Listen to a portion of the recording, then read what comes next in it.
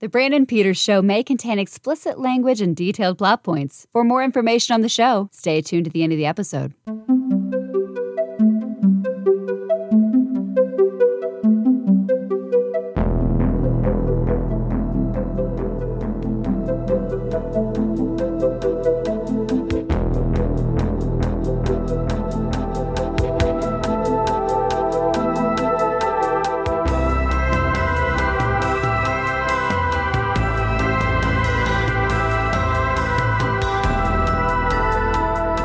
And now, here's Brandon.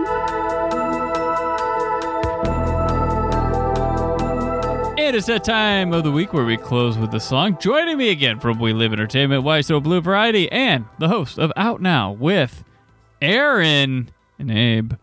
Aaron Neuwirth. Oh, Tiny! I'm back. Hey. All right. So, Jedi Rocks was an addition to the Return of the Jedi Special Edition in 1997. Gave singer Snootles more of a performance with Max Rebo and his band for a big number at Jabba's Palace. This one was kind of a back pocket secret till the trailer for Return of the Jedi Special Edition came out. I remember when I went and saw Empire, because, you know, they didn't put trailers online during this time. And that was when it premiered to, you know, on March, blah, blah, blah. And there's when they said a few new surprises, there was this fuzzy thing and like this music and this, I was like, what the hell is this? What's this going to be? What is this? What? And then I believe there was like a special about it on like TV. Yes. Or like before this came out. Oof. I know my personal feelings.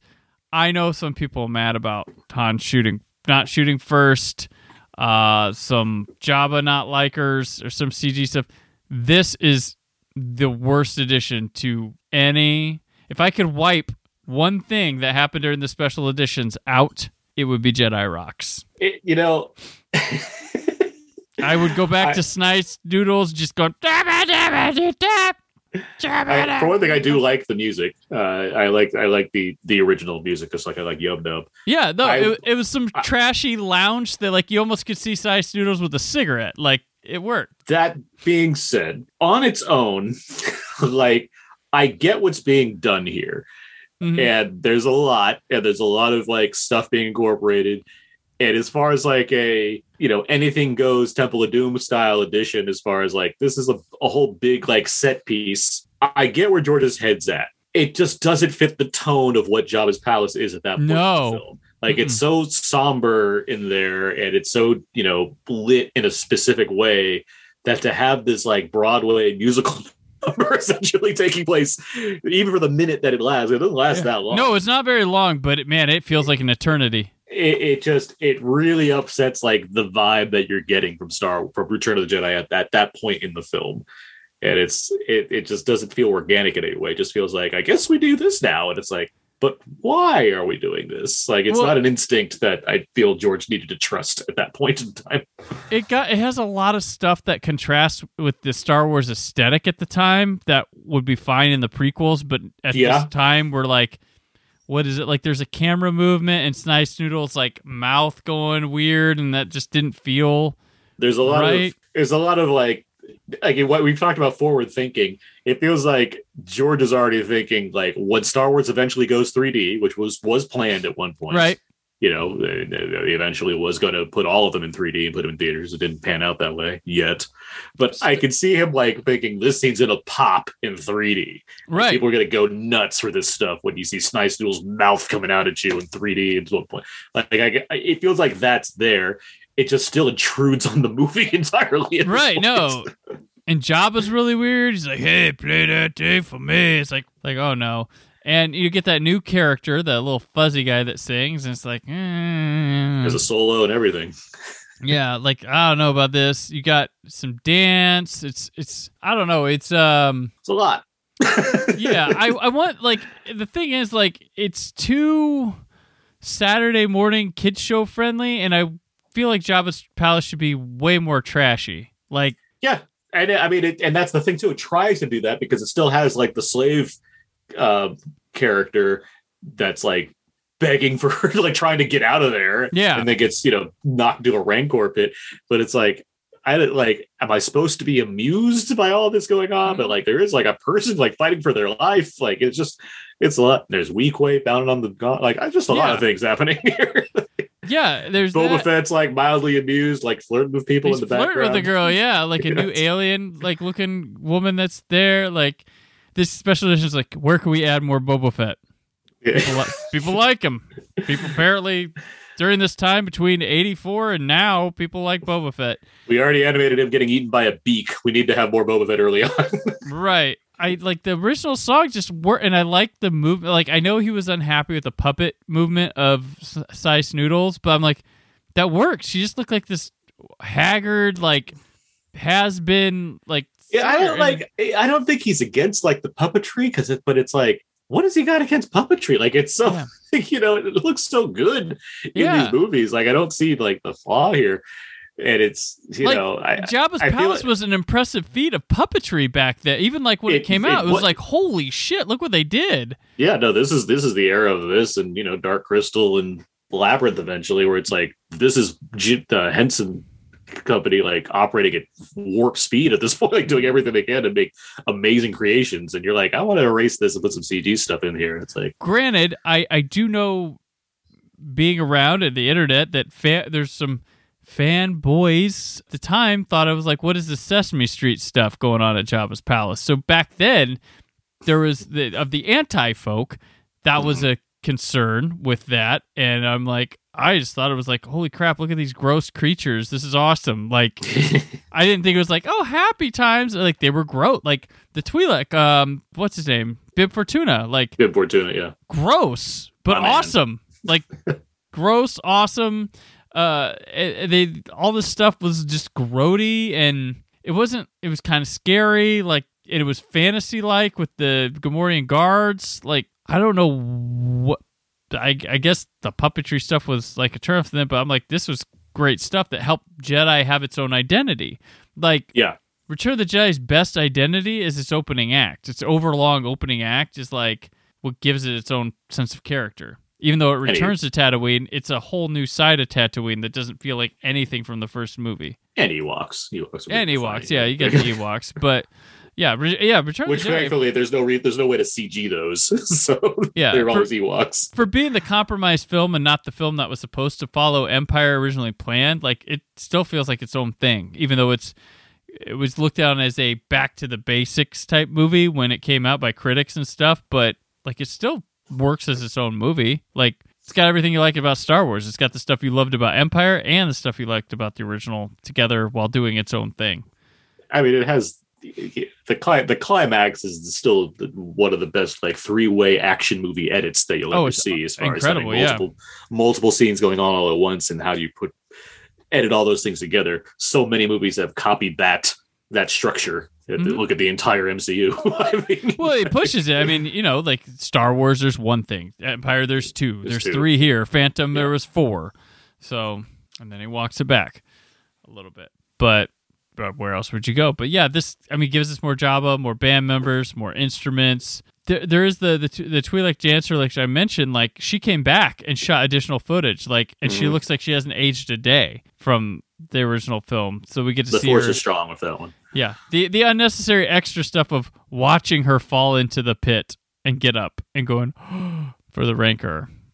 So there is that. That's some fun stuff. That was very interesting, but they were really all about showing us how this came about when this came out. Like I said, there was like a special to talk about the music, and John Williams being like, well, came up with some stuff, and then, the dancer coming back and reprising her role like many years later, like, well, didn't realize this happened, but it's bad to me. Like, I did not like this. Like, every time I watch it, I'm like, oh, here we go. It's only a minute, but man, it's one of the lowest Star Wars points for me. Again, it's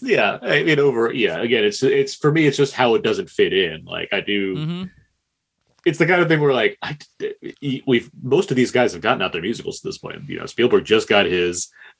I want to see Lucas expand on this as anything more.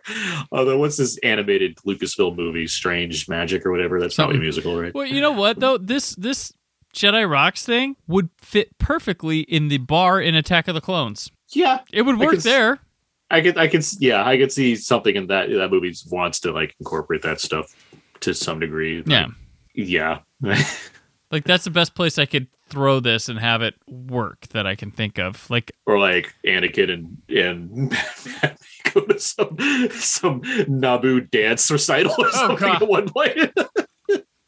Where else would it fit? Like, that's the only. Instead of the really cool opera that Anakin and Emperor watch, they watch this ridiculous musical number while he's talking about the plight of Darth Plagueis. It's like also this. Never hear about Darth Plagueis or what?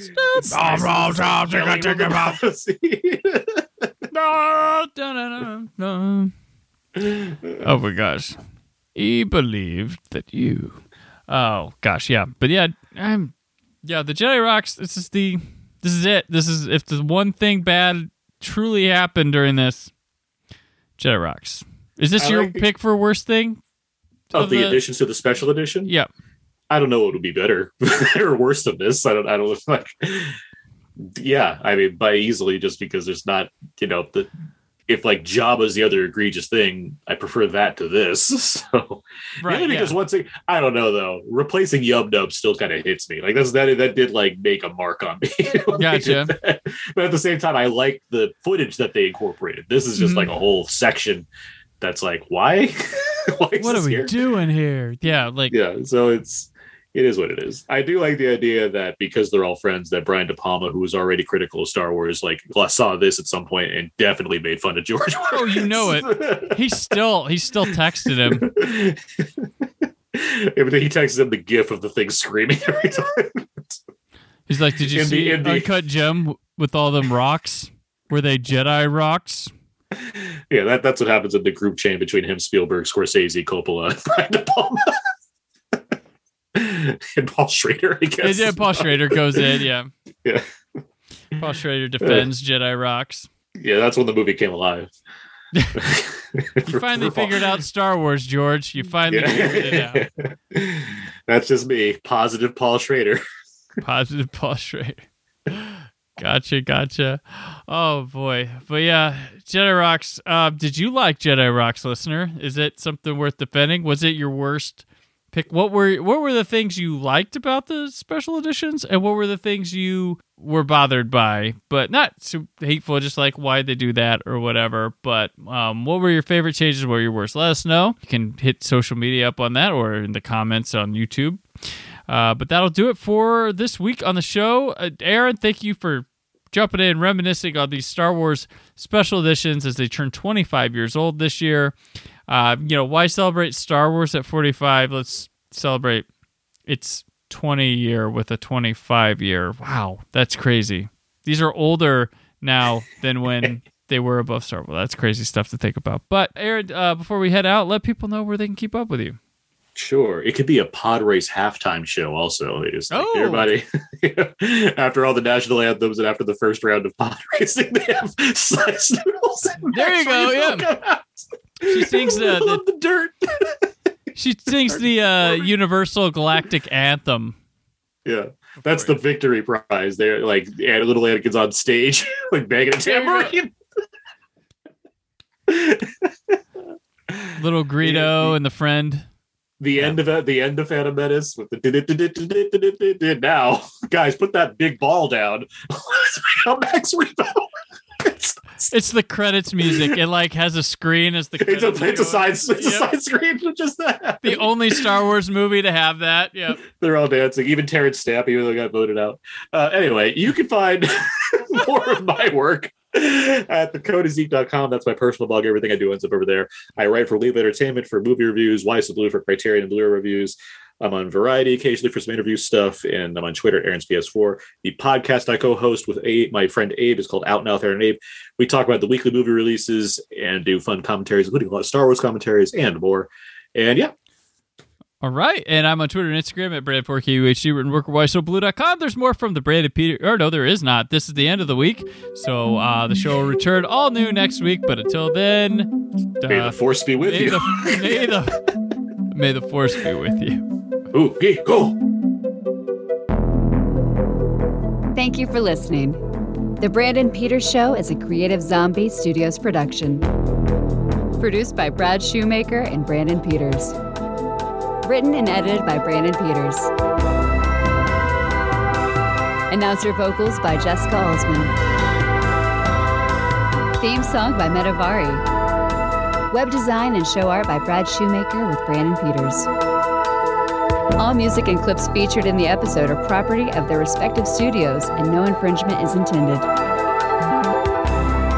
Additional information on this and other episodes at BrandonPetersShow.com. For any inquiries, press opportunities, or sponsorship, contact mail at BrandonPetersShow.com. The show is available on Apple Music, Spotify, or anywhere podcasts are found.